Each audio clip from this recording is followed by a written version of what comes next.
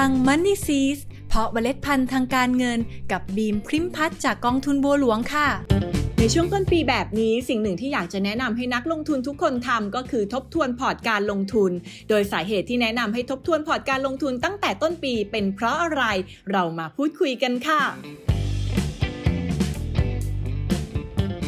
สวัสดีค่ะวันนี้บิมจะมาแนะนำให้ทุกคนทบทวนพอร์ตการลงทุนตั้งแต่ต้นปีสาเหตุก็เป็นเพราะว่าในช่วงต้นปีเราน่าจะยังไม่ยุ่งกันมากเท่าไหร่นะคะและอันที่จริงเป้าหมายในชีวิตของเราแต่ละคนก็เปลี่ยนไปทุกปีเพราะอย่างที่เราเคยคุยกันไปก่อนหน้านี้เรื่องการสร้างเป้าหมาย New Year's Resolutions ก็จะพบว่าแต่ละปีที่ผ่านไปมีหลายเหตุการณ์ผ่านมาและผ่านไปตัวเราเองก็มีหลายๆอย่างในชีวิตที่เปลี่ยนไปเช่นอายุมากขึ้นก็มีประสบการณ์ในชีวิตมีมุมมองใหม่ๆเกิดขึ้นหน้าที่การงานเปลี่ยนไปนะคะอาจจะได้พบสังคมใหม่ๆบางคนก็มีแฟนใหม่ด้วยฮอตน่าดูเลยนะคะเนี่ยซึ่งปัจจัยต่างๆที่เปลี่ยนไปเหล่านี้นะคะแน่นอนค่ะว่าส่งผลต่อเป้าหมายในชีวิตของเราเปลี่ยนแปลงตามไปด้วยแน่นอนเลยแล้วก็ส่งผลต่อแผนทางการเงินของเราอยู่เหมือนกันค่ะเพราะคงปฏิเสธไม่ได้ว่าในทุกขั้นตอนทุกการเติบโตของชีวิตของเป้าหมายของเรามีเรื่องเงินเข้ามาเกี่ยวข้องด้วยเสมอและนี่ก็เป็นเหตุผลที่บีมแนะนำให้เราทบทวนพอร์ตการลงทุนตั้งแต่ต้นปีค่ะ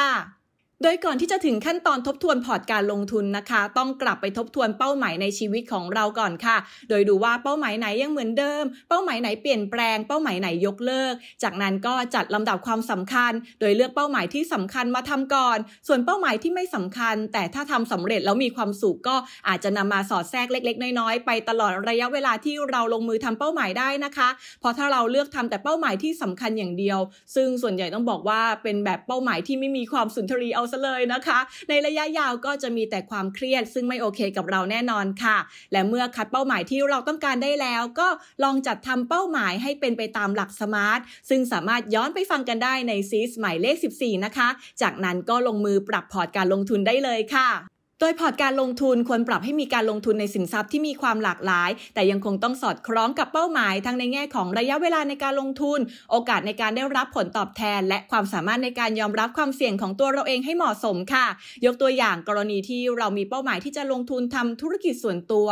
สมมุติว่าอยากค้าขายเสื้อผ้าออนไลน์แล้วกันนะคะต้องการเงินลงทุนเริ่มต้นประมาณ 50,000 ภายใน2ปีนี้โดยตั้งใจที่จะให้เป็นรายได้เสริมจากตัวอย่างนี้จะเห็นได้ว่าระยะเวลาการลงทุนค่อนข้างสั้นคือน้อยกว่า5ปีดังนั้นในการลงทุนควรจัดพอร์ตการลงทุนที่มีความเสี่ยงต่ำถึงปานกลางค่ะโดยสาเหตุที่แนะนำให้เป็นพอร์ตที่มีความเสี่ยงต่ำก็เพราะว่าระยะเวลาการลงทุนค่อนข้างสั้นดังนั้นสินทรัพย์ที่เลือกมาลงทุนควรเป็นสินทรัพย์ที่มีความเสี่ยงต่ำในสัดส่วนที่มากหน่อยเช่นอาจพิจารณาให้มีการลงทุนในกองทุนรวมตลาดเงินตราสารหนี้ระยะสั้นหรือตราสารหนี้ระยะยาวก็ได้ค่ะซึ่งในตลาดกองทุนรวมที่เสนอขายกันอยู่ก็มีกองทุนรวมประเภทนี้อยู่นะคะโดยมีอายุเฉลี่ยของตราสารหนี้ตั้งแต่ 1-2 ปี 2-3 ปีหรือ5ปีก็ว่ากันไป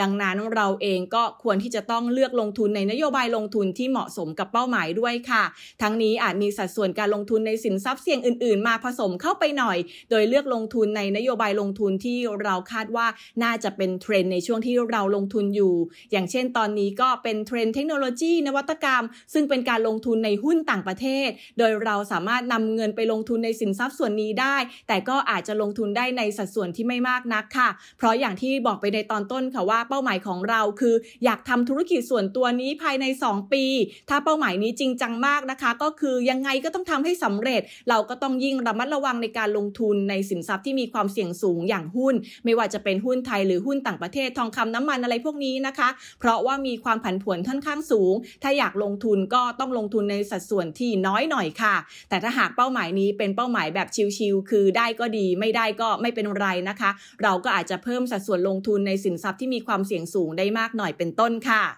เอาละค่ะเห็นแล้วใช่ไหมล่ะคะว่าการทบทวนพอร์ตการลงทุนในช่วงต้นปีนั้นเป็นเรื่องที่จำเป็นและไม่ควรละเลยค่ะเพราะอย่างที่บีมบอกค่ะว่าในแต่ละปีหลายอย่างในชีวิตของเราเปลี่ยนไป